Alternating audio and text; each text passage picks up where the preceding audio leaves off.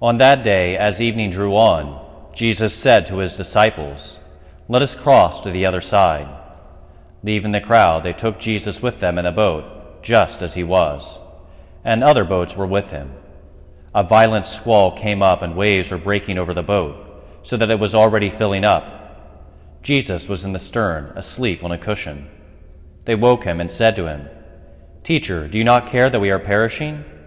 He woke up, rebuked the wind, and said to the sea, "Quiet, be still." The wind ceased, and there was great calm. Then he asked them, "Why are you terrified? Do you not yet have faith?"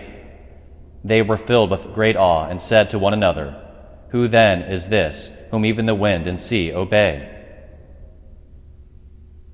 The Gospel of the Lord.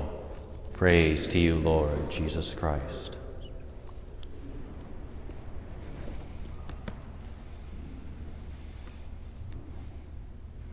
Teacher, do you not care that we are perishing? How often do we approach our Lord in this way? So often we play the part of the disciples. Lord, fix this. This is happening to me. Lord, this thing, that thing, fix it. Save me. But how often do we take to heart, what the Lord revealed in his locutions to St. Margaret Mary Alacoque and many other saints since then about his desire for us to console his heart? That far from us simply asking the Lord, treating him as some sort of divine vending machine, give me this, give me that. How often do we instead approach him and sit with him in his darkest hour in Gethsemane, seeking to console his heart? How often do we, whenever we are disturbed, instead of asking the Lord to take it away, stop making me feel this way, stop allowing this situation to turn badly, how often do we do that instead of taking the part of Mary and standing by the cross, not asking our Lord to put a stop to this?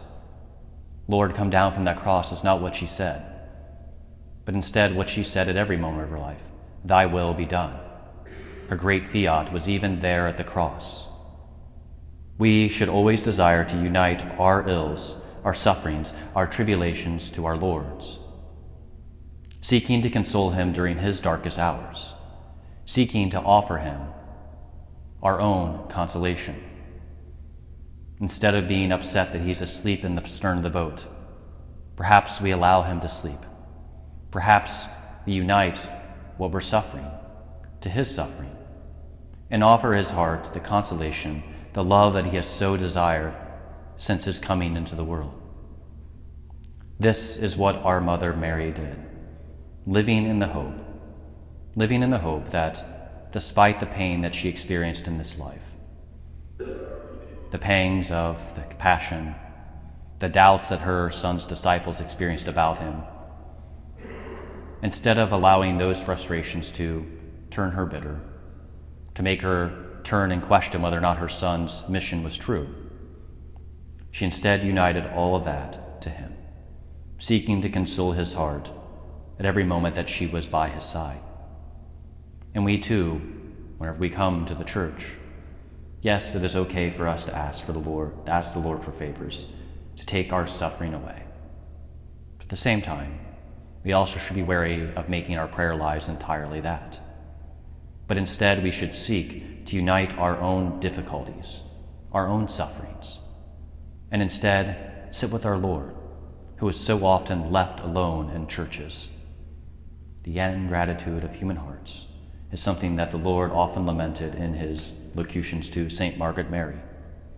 Lamented that so often he is left abandoned and alone, as he was in Gethsemane, left with no one to watch with him, left with no one to keep him company, left with no one to console his heart that so just desires our love, that so just desires our affection, that so just desires our presence before him in his Eucharistic presence.